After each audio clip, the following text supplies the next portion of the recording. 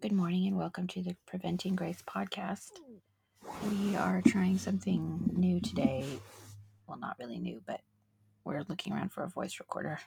Because the one we had has said we're no longer able to use it for free, so we don't really want to pay for yeah. that sort of thing on account of how we're cheap. We prefer to buy cheese than a voice recorder, but so I have no idea if this is going to be a thing that works. I'm wondering if we should pause and see if it does work, and then it has the yeah, I mean all the little lines are there showing that it's going, so we should just do it. And if it doesn't work, then sorry to our listener. No podcast for you today. Yeah, we're jet lagged anyway. We needed to rest. Yeah, we shouldn't be jet lagged because we got here on Friday and it's Monday, but I still feel like death.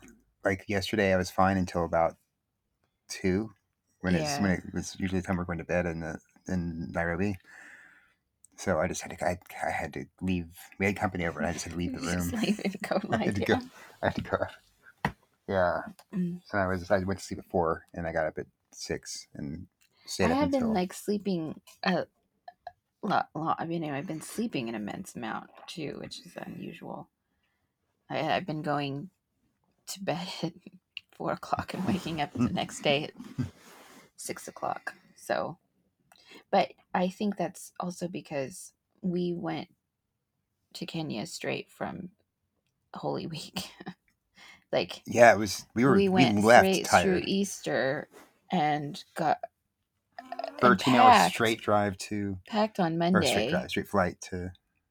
We packed on Monday, packed on Tuesday, got in the car at 4 a.m. on Wednesday, and because usually Easter is like after Holy Week, we're just so spent that we spend the rest of the week, just the week after Easter, we usually take doing a week nothing. off. Yeah, the whole staff takes a week off. And instead, we had a 14-hour flight to Kenya after packing for 2 days, and then when we hit the ground in Kenya, your parents had lots of things planned for us because we'd come all that way. You can't be like, I'm sorry, I need a nap. Right. So excuse me while I go to sleep for a couple days. I mean, just looking, it seems like we were gone for a month, but we were only gone for 2 weeks. 2.5 weeks. But when you add in the fact that we started packing on Monday, and we didn't get back until Friday, it was essentially 3 weeks of like travel stuff. Right. So, because they did, it was every week. So we got there the next day. After we got there, we went to Kwenda, right, to see the school. Yeah. In the Kwenda slum, and then we did that 2 days. We went to go see the school, and we went to go tour the area around the school, and then we had 1 day before we went to Kigali. No, because it was Friday. We shouldn't rehash this. Right. We went to Kigali on Sunday. Like, we went to church, and okay, yeah, and then we went to Kigali and started in. So the whole week there, we came back, then we went down to the safari, which was also surreal. This from one very extreme to another. Yes. I had never been. Well, okay, my parents keep telling me that when I was a child, we did go to somewhere in Ivory Coast in a car to see animals. Maybe we saw a lion, but somehow going on a game drive in Ivory Coast is in no wise similar to going on a game drive in the shadow of Mount Kilimanjaro. Where like the Amboseli where we went is known for its massive elephant herds, so you couldn't go anywhere without seeing an elephant. Yeah, we got there that evening after driving from Nairobi, and all the way seeing Kilimanjaro rise up like an empress over is it an empress? I don't know. Does it rise up like a? I don't know the words by heart. I don't think it's empress. I think I'm missing, but something. You should break into song right now.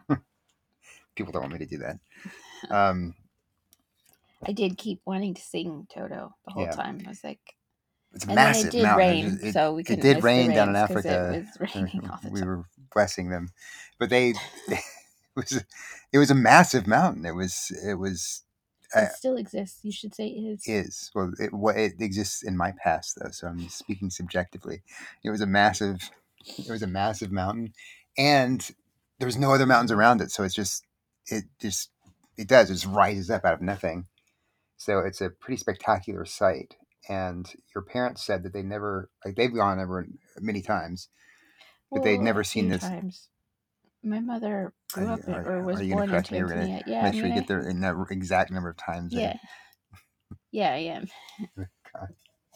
My mother said she had never seen the mountain. Like they'd gone to the Tanzanian side and maybe close to Amboseli, and they never saw the mountain because it was always covered in clouds. This is the first time they saw it. Okay. How many times has that they gone before? Well, maybe like four, not many times. It's like Okay, but to me that's many times because I've never gone once. okay.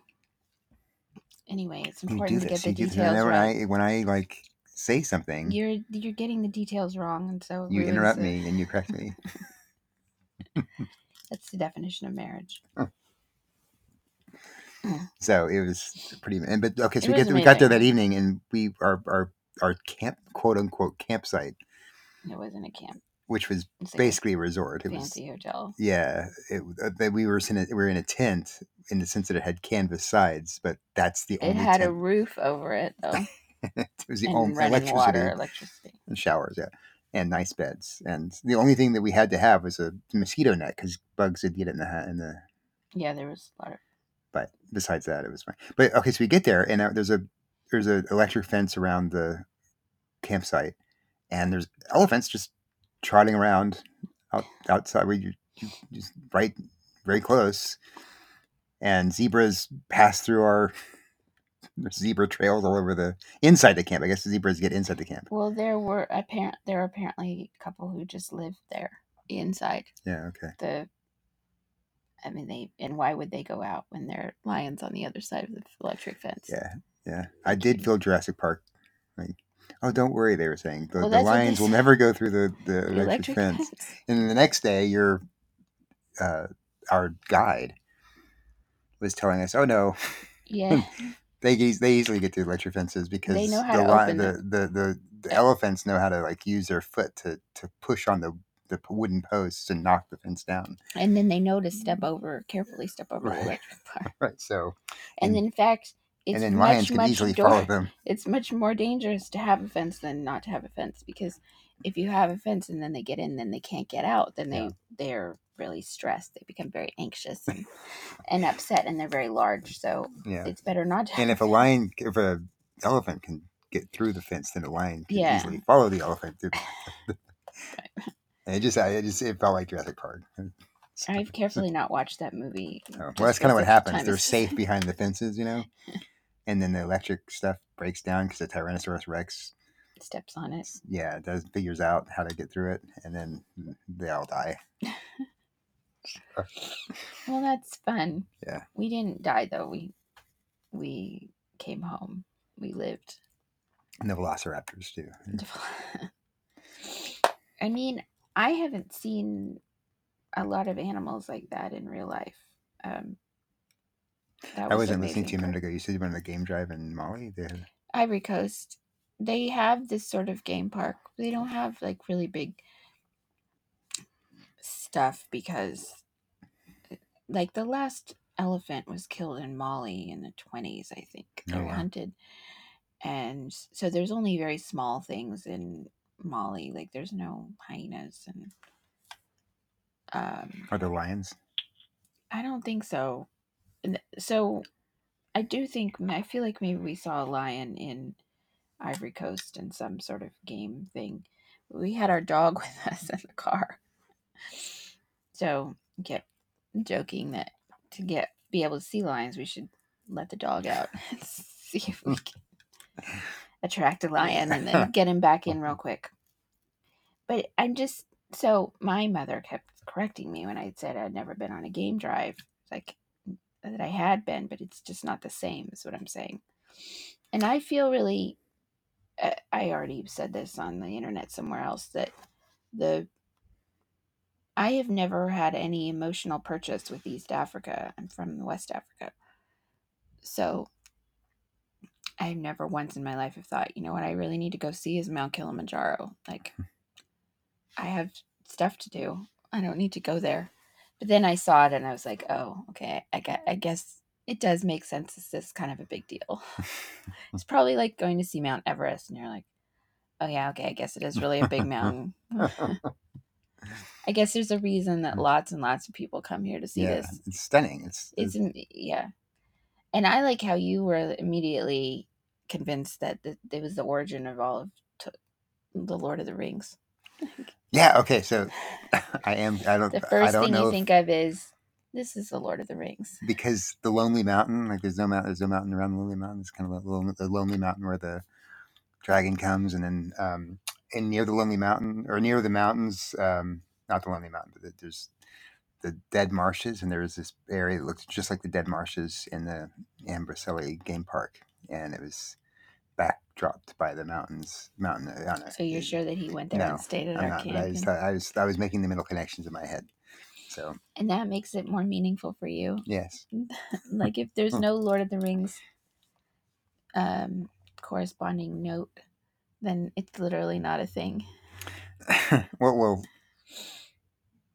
I should add at this point that during morning prayer this morning, Did you think of Lord of the Rings? no, no, but when it's the feast of Philip and James, and the reading was from John 14, when Philip asks Jesus to show him the Father, and Jesus says, "Well, you've seen me, you've seen the Father. The Father and I are one." And I was talking about the revelation of the glorious mystery of the Trinity, and Anne's question was, "So what is this? How does this apply to my life?" I thought you could provide some application points to help me through my day. Like I know it. But God revealing His What does this have to nature do and with character The to Lord you of the is that Rings, though? I'm just saying because you say I relate everything to the Lord of the Rings, and I'm pointing out that you relate everything to you. That's not quite true. You're a selfish person. You're not. No, I'm not. I'm not a selfish Mhm. person. I give my life in service to others, including reading Lord of the Rings. Just You didn't read it. I did. I read the You whole finished thing. it. Yeah, last year I read the whole thing in the summer. I'm just surprised you could read that you read it and that's it. Like that's for you. That's a done finished thing. Did you read the Silmarillion yet? That's not fair. I've read The Hobbit and The Lord of the Rings out of love, and charity, and I enjoyed it. I even talked to you about it, and you just put it out of your mind completely. So are you gonna read it again this coming year? It can't be like the Bible. It can't be where it's like you read it every year. I can either read the Bible every year or the Lord It of the can be Rings. like the Bible if you decide if you just make a commitment to read it. I can't add, like, there's a huge number of things that I'm trying to read, and I would have to stop and put all of them off. In fact, somebody just sent me another thing that I should read that I really, really don't want to read. I speaking of reading, and we have no where We we're have no going, show prep right? today. But I did start reading that book last night that you're reading, Which one? vernacular Oh, gender and economic sex, or is that the the the gender book, yeah. like the actual physical copy. Yeah. Well, no, I read it. I read you bought it on Audible. Oh, you mean Feminism Against Progress? That's yeah, You started listening to it last night? yeah, yeah. It's really interesting. Wow. Yeah, don't sound surprised. This is exactly like the recapitulation of I read The Rise and Triumph of the Modern Self. I think it's amazing. I say to you for months, you've got to read this book. It's changing my life. Then you read it. You go to church and do a 60-part class on the rise and triumph of the modern self. Like you discovered it. Is that going to be what happens now? Like I read Feminism Against Progress, and then you go around and hey everybody, you got to read this amazing book, and you're going to start telling me, hey, you got to It's a good book read so far. it. It's very How far are interesting. you? I'm only in the second chapter. Um, So, which part is that? well, she is talking about the Industrial Revolution and how that so changed. Like she, okay, so she's saying like we, uh, there was an equal share of work for men and women before the Industrial Revolution because women produced things that people needed in the household. Like so, a man would go out and work in the fields or whatever, and the woman would produce clothing by by Well, doing just the yeah, manufacturing the wool and textiles, textiles, and she would not. She wasn't just cooking and cleaning; she was producing real things that people really needed in the household. Um, which if we went back now and watched Ruth Goodman's, the Tudor Farm, like we watched all those, and the, I mean, right, that's just true the world over. The households is a unit of production, if you think about it in those crass terms, and everybody has to participate: children, women, yeah, men. There's nobody that gets off the hook to not be making things to keep people alive: right, and food, that provided clothing. and so there was definitely like she says she this is where she totally undercuts Beth Allison Barr because there was definitely a role distinction and there was a sense in which men took hold of the official uh, formal formal roles of authority, but within that system because women were so vital to it, women had informal authority in a way that men don't, and everyone knows this. I mean, Yeah, I mean, this is even in the church, everybody knows that there's a balance of power right. inside of a church. The matriarch of a church is not a powerless sort of put upon, you No, know, you watch your step downtrodden. around. Like the young vicar walking in and facing Lady Catherine de Bourgh isn't gonna like do anything he wants to do. Yeah, I know he got ordained, but oh my gosh, he's like Mr. Collins is Right, bowing and scraping before his mistress. It's just not true that there's only one kind of way of exercising, quote, leadership. That's what I hate, the word leadership. It's coming up everywhere. Leadership, leadership. That's not a interesting. Anyway, sorry. That's another topic. well, so she's saying that when the Industrial Revolution came, and a lot of the products that women were the role they had in that pre-industrial society was taken away by the Industrial Revolution, and so in the home, all she's doing is kind of caring for the product or She overseeing becomes a and consume. She becomes the consumer of the products of the Industrial Revolution, right, right? right. And so like women try to recreate what they had before, And and so feminism then, this is a key uh, distinction for me. Feminism is a symptom of something that started to just go haywire. I mean, all the different isms that people tried to sort out their lives in the 19th and 20th centuries were symptoms of real things that started to go really right, wrong.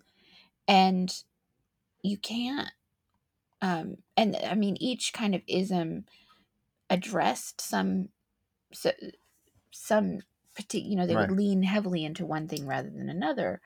But in feminism, the war, she calls it team care and team freedom.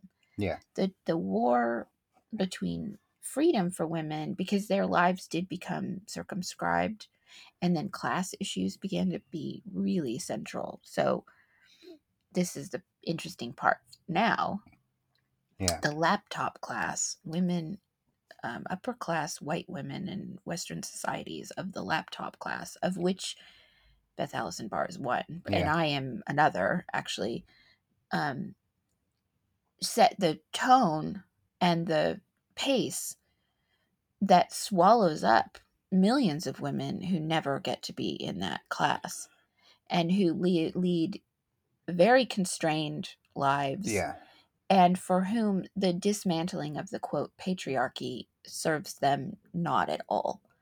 It's just right. hubris. That's yeah. She did. Um, She's very clearly like the freedom that women have now is only elite freedom because women who are still circumscribed by who can't have access to the technology and the who don't have access to the technology and the things that bring quote unquote freedom to feminists now don't have it, and they're suffering because of it. They have to be. They're the ones who. I mean, I've gotten to the part where talking about surrogacy and motherhood. Um, we're making an underclass of poor women who will gestate babies for Yeah. rich white gay men, Right. and And it's sick. it's really, yeah.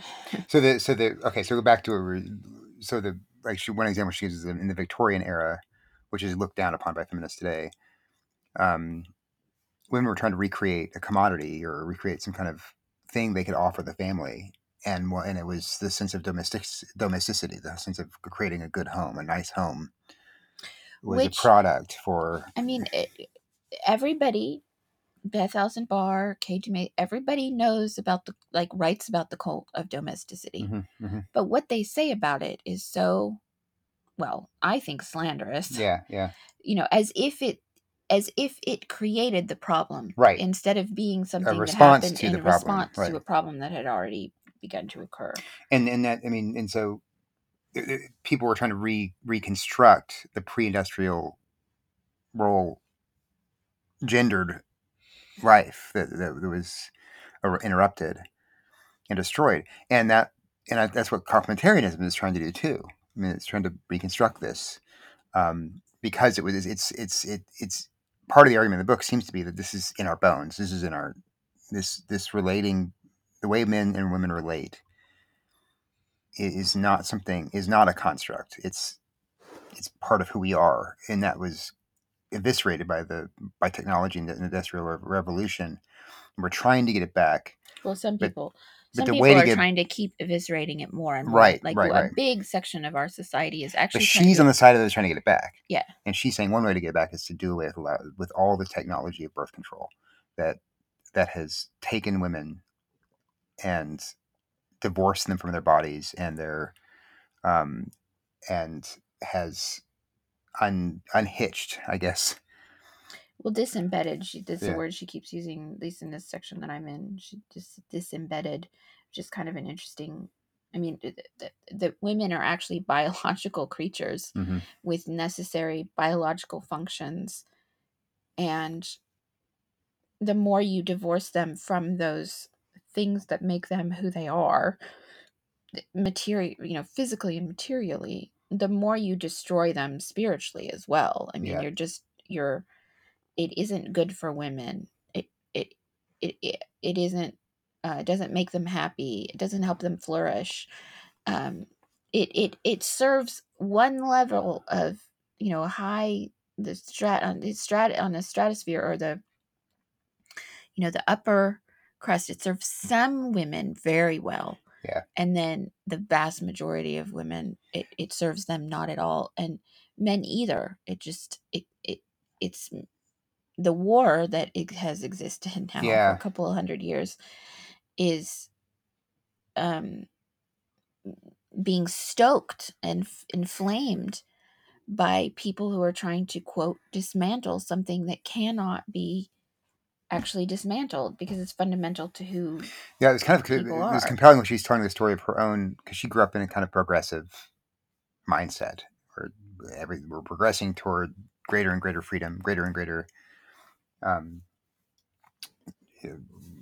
liberty for women, and uh, she lived, quote unquote, lived into that, and her life came crashing down, and but then she got married, she got pregnant, and that changed everything because then she realized, then because she actually wanted to be with her baby, and she enjoyed being a mother, But she and then she had to face what every modern woman feels when they want to be with their baby. They have to then justify the desire to be with their baby against the entire world, right, which has incidentally, I'm sure, driven the, quote, homeschool movement, because no woman is allowed to just stay home with her baby. She has to justify her existence. She has to homestead and homeschool and, like, add in a whole lot of other tasks, which, of course, you're with your baby for a certain amount of time, then you do have to do other things. right. Babies last a short time. Right. But she was saying, I really felt it would give me joy to surrender myself for my daughter's good. Yeah. and that's so anti-feminist. Which is literally Right. what it means in the Bible, that Yeah. women will be saved through childbearing. Right. Right. Like that's literally what that verse means, is that women, they're bio I'm pontificating here. This is my own Okay. exegetical, All experiential, subjective idea about that particular verse. But right. women are hardwired biologically to be saved out of um, Selfishness and selfishness, which is the opening, it's the gateway to the gospel. yeah, men are saved by marriage through that. I think Yeah. we're and But not saved, of course, in a spiritual sense. We're saved by Jesus and faith in Jesus Christ alone, but it's a the gateway drug. That's sanctification. a gateway drug, like to knowing about Jesus. When you discover that you can lay down your life for someone else and that Right. it actually is pure joy to do that, Right. then you have it. It's like, when people start listening to Jordan Peterson as the gateway to Jesus. That's why, Right. like, it opens the crack in the door for you to discover that Jesus is, that letting yourself go for somebody else is the purpose of being human. And so Yeah. it is such an immense and terrible and sick and satanic lie to say that you shouldn't do that, that actually happiness lies in the other direction. Right. So like, well, was it good 3 or 4 weeks ago? There were these videos that were coming out on TikTok about women who are like in their 30s or something and didn't have children, talking about how free they are and how wonderful their life is, and they just could not conceive of having a child because they would be so constricted um, in their freedoms. And for someone in that mindset, like, why on earth would any woman have 6 kids? But that woman, I think, is lying to herself. They're not. Well, everybody in the whole, it's not, everything in our culture is telling women that they shouldn't do the one thing that will Yeah. really make them happy. Right. Right. And it So, makes, I mean, reading this book, it makes sense. Okay, this is why women have 6 or 7 kids, because it's who they, it's a biological God imbued. She would, I don't know, she's not a Christian or no, anything. she is. Oh, is she? She's Catholic, I think. Oh, okay. Yeah, yeah. No, she writes for a Catholic Hmm. organ, Unheard, I think. No, no, but she's not. The Um, book isn't like, yeah, she's talking. it's kind of an analysis more than a, Yeah, she doesn't. I mean, I don't think she wants to be like pigeonholed as a right. Christian, or she wants everybody to read her. But there's a growing movement of women, however small, of who have had enough. Yeah. Who are finally saying, Stop doing that. We cannot go any further down this path at all." And I think that's like the thing that's sticking in my craw about quote evangelical women who are messing around, who are playing with fire on the question of men and women in the church. I mean, man, for sure, people have to read this book. It answers so many of the banal Yeah. and fatuous ideas of Kay Dumay Yeah. and Beth Elsenbar, Yeah. who are just, two more well known examples of what many women have come to believe. And at some level, I can't totally fault them because they're products of their time and they are trying to do something that they believe is good for women, I think. But they are not curious enough to read more widely. They're not curious enough to know about, to investigate the experiences of poor women. Yeah. Um, so, well, I'm really amazed you're reading this book. Well, that's because I love you and I read things that are interesting to you. I also do that. I also So read you read things The that Lord are of the interesting. Rings. You literally read one thing. No, I mean that And I read a lot I of started things. our relationship going out of my way to read books that were on your bookshelf It's because just that you managed to I pick wanted to all the know who you bookshelf. were. You picked all the books that were like my least favorite book. Like you went straight for Crime and Punishment, which is the book I liked least. I have read it and I do own it, but you're like, this is amazing. Well, you. You didn't read that. You didn't naturally go for the books that are important to me. So Well, I I know you try. I was tried to making an get effort. points, but you weren't able to get them. but you don't even try. As I I beg do you, as try. I beg you for years, will you please read Lord of the Rings? Will you I please did. read Lord of the Rings so I you did can know who I read it. am as a person, and I we did. can I have read it.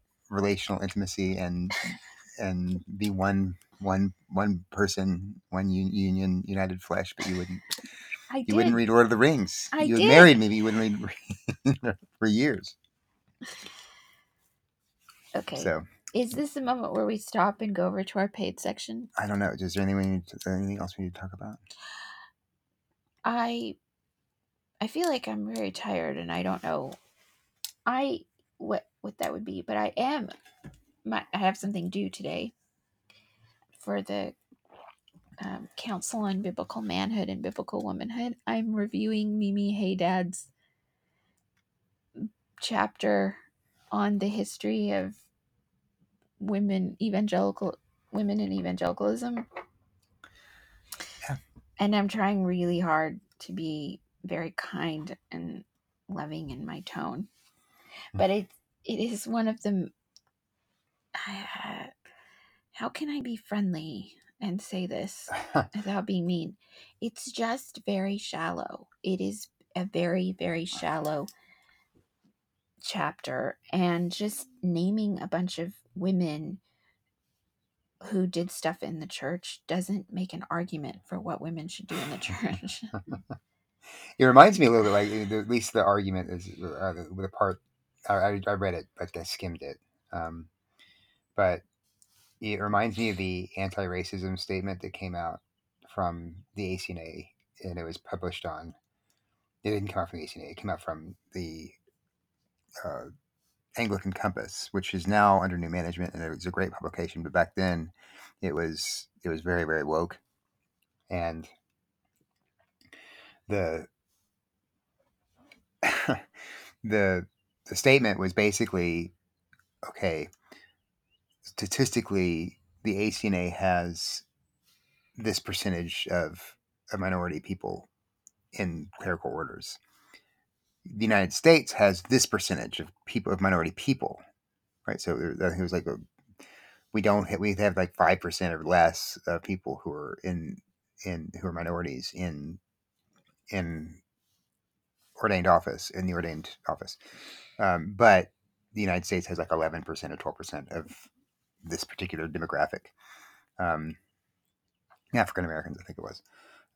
So therefore, racism. Like, what can you think of? Maybe a couple of logical. So you can observe. So instead of saying therefore racism and we repent, noting demographic data, observing that, and then noting that the percentages in an organization don't exactly reflect the demographic data does not necessarily mean that that organization is racist. There are it could be that could be why there could be like structures in place to keep minorities or whatever group you're looking at out of the system. That's possible. So you want to investigate that, but it could also just be the vagaries of where the churches are. It could be where the who knows. I mean, many other things, but you can't just leap from here are these statistics to here's the conclusion without making an argument. And the paper didn't, and the statement didn't make an argument. It just took the stats and then leapt to a conclusion. And it sounds like that's what she's kind of doing too. Is that It yeah, I mean there's so many um like it for sure is true that the relationships between men and women over the last 200 years and the place of women in the church has been really contentiously debated. Yes. And it's true that women in the 1800s, early 1900s, um, did a lot of stuff. In fact, that's the period that's being still being litigated, or we're still trying to understand what happened to Western society from the Enlightenment through the Industrial Revolution and now past the technological revolution. So there have been huge seismic, intense shifts in the way that men and women relate to each other, and One of those true things is that in terms of technology, there is very little that separates the work of men from the work of women. You and I can both sit at our computers and write blog articles. Like, Right. there's nothing gendered necessarily about that, except that the way that we write is quite different, Right. actually. It is still gendered, even though we're essentially performing the same Function. Yeah. function or task. Um, and you and I can both run the dishwasher and the washing machine, and we both can drive a car. There's nothing about my biological reality that makes it impossible for me to drive a car. Well. Um, no, don't. Yeah, I'm a good driver. It is weird how our oldest daughter is such a bad driver, but It's a terrible driver. yeah. Anyway, may not be. It may not be because of her being a female person. Okay, that's a really interesting thing to think about. First of all, what ought how could men and women in this new age order their lives in a way that makes sense of their biology Hmm. in the light of how much technology we have and how much consuming of products that we are required to do in our lives. That's something that Christians really need to think about and have been trying to. Doesn't help it when some people come along and shut down the Right. conversation and say, oh, well, it's the patriarchy. That's so unhelpful. Second of all, given that that's so, we're still trying to figure things out. When you add in the Bible and theology, you have a more complicated conversation, but in many ways it actually could simplify the conversation. You could Right. have there are some timeless um, truths in the scripture about men and women that could make a path forward that wouldn't necessarily be misogynistic if we were allowed to talk about it without immediately jumping to, quote, the boogeyman patriarchy. Right. Uh, and it's true also, we cannot go back to 1950, and we cannot go back to 1890. We can't go back to 1820, and we can't even go back to 1400. We can't go back, but we could think about the past in a way that helped us through the difficulties that we have now. I don't know. I feel like that's a sensible thing that Christians can do, but not if half or some part of the Christian world keeps insisting that even talking about it at all is total misogyny. Yeah. I no, that has to stop.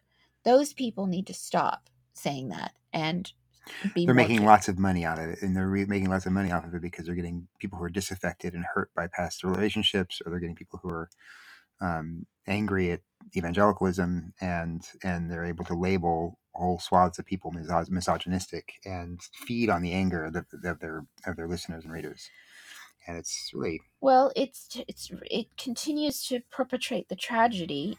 It's true that a lot of men and women have been hurt by everything over the last 200 years, and that's true. Accounting for the past, I think, is got to be something that we deal with. We have to be allowed to talk about it, and um, the place what women do in the home and the church is something that needs to be discussed, yeah, even in our time now, and um, and that conversation is going to be painful for some.